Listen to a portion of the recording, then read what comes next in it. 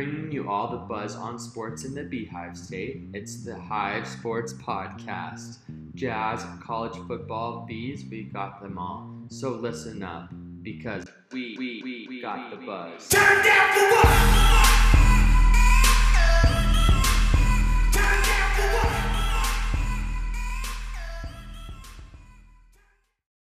what? Welcome in, Utes Nation. What is going on? I'm your host, Zach Rieger.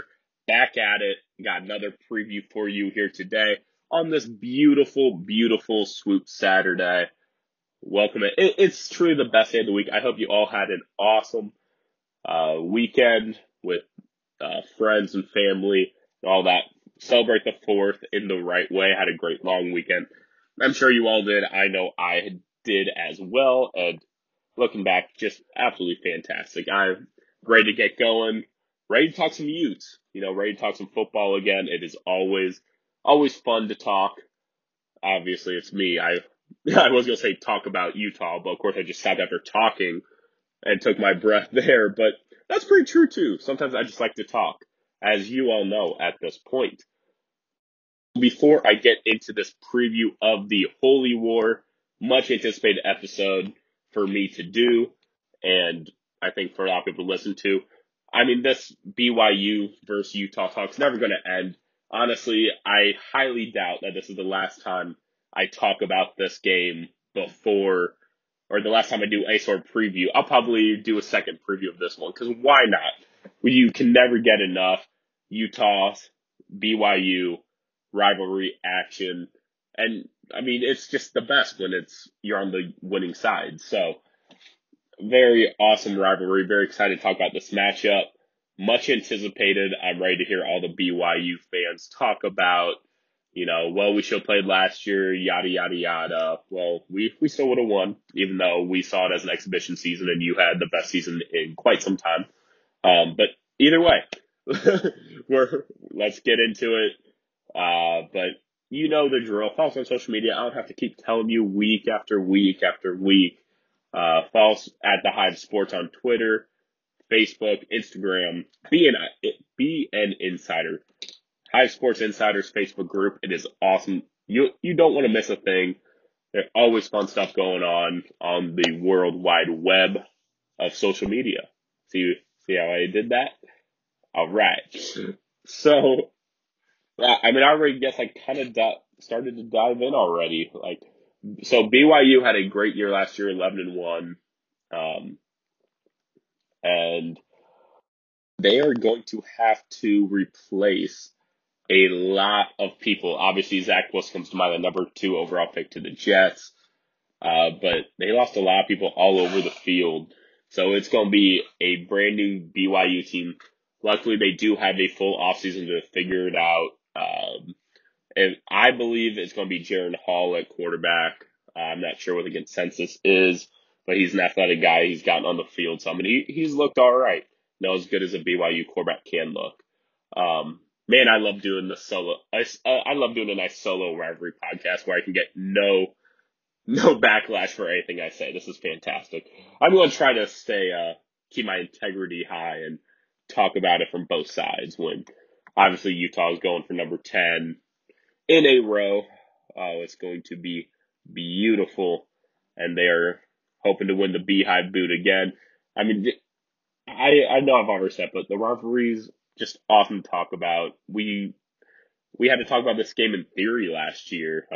What if we played? Or last year we recapped the top 10 best Holy War game, which was a ton of fun. Probably one of the favorite things I've done here at the Hive Sports, going back and diving deep into that rivalry and just watching all the old highlights and figuring out what the best, what the best moments were, what the best games were, because it was full of them. It was very tough to come up with the top 10. I kind of cheated a little bit, if you remember. Yeah, I combined the 1993 and 1994 34-1 games as one, because back-to-back years, same score, same ending, not necessarily same ending, but same ending score. Come on now. Yeah, I had to. But I talked last week a little bit about Weber State and how, both in Utah. So there's something there, but it's not the same. I did say the R word. I said rivalry. But it's not as much there. So very excited to talk some BYU, Utah, Utes versus the Cougars. And BYU did get some receivers this year. Got some from Utah. Good for them. The Nakua brothers, they can have them. We are doing just fine with getting our own recruits and getting our own transfers. So very excited. Oh man, I don't even know where to go with this from now. There's BYU has a lot to change it. I guess I'll kind of talk a little bit more about Utah now. Last week I talked pretty much all about Weber State. Didn't really talk much about Utah. The beginning of this episode, I've talked pretty much all about BYU. So I'll dive a little bit into Utah, kind of how they're looking, how they will match up against BYU in this very, very early preview. Let's start with the defense. Everyone's returning. Everyone's returning for Utah. It's the complete opposite for BYU. BYU, they have to bring in all these new people, have all these position battles. A little bit similar, but I think it's a little bit of a worse situation from a position battle standpoint that Utah had last offseason. BYU has a lot to figure out in their camp. I will say Utah's situation was a little bit harder because of the shortened offseason, but when it comes to the amount of position battles, I think BYU, they'll get the win there. But I think that the defense will manhandle. It's kind of tough. I'm still back and forth on where I want this prediction to go. I have a couple scores and might have a couple things to do, just because I think Utah should win this one heavily, but it's very hard to predict a game that they win heavily when it's this much of a rivalry, this anticipated, to see the red, to see the blue, to see both colors play.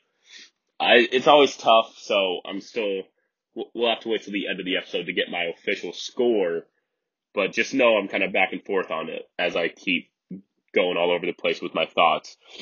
But it's going to be good. I think the defense will really get after whoever the quarterback is. BYU probably will have some confidence. They are playing Arizona, so they're trying to get more Power 5 teams on their schedule, respectfully so. And they chose Arizona. That's not a bad week 1 game for them, as Arizona's last game was a 70-7 loss to Arizona State. So if they do have Jaron as their quarterback, Jaron Hall that is, he might have a little confidence going. They might come off of a Pac-12 win already, coming in to face another Pac-12 team. But I think the combination of Lloyd and Sewell, Phillips, and all of those guys, I just think it's going to be too much, especially coming out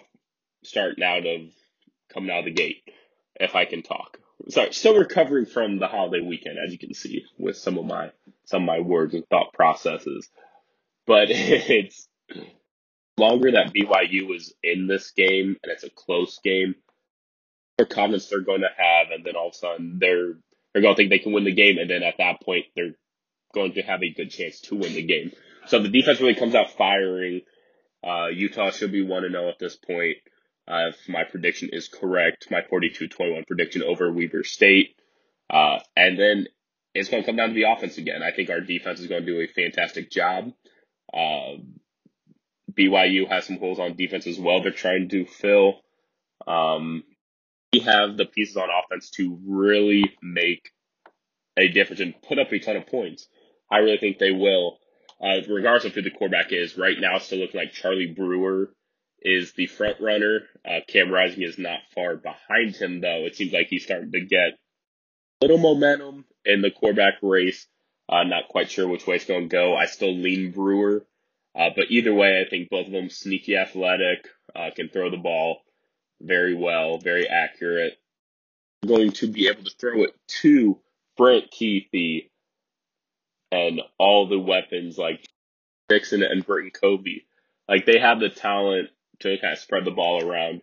They're going to get creative with what they all do. And then you got TJ Pledger and Chris Curry and all the new transfers in the backfield. That is very exciting to see. So If, like I said, I think Utah really wins this game handsomely. But I'm going to knock off a few points off the prediction just because it is that rivalry game. So it's good for the rivalry. It's good for both teams, even if it's a heartbreaking loss. It's good for, the attention that it gets because this is one of the biggest rivalries that is never spoken about.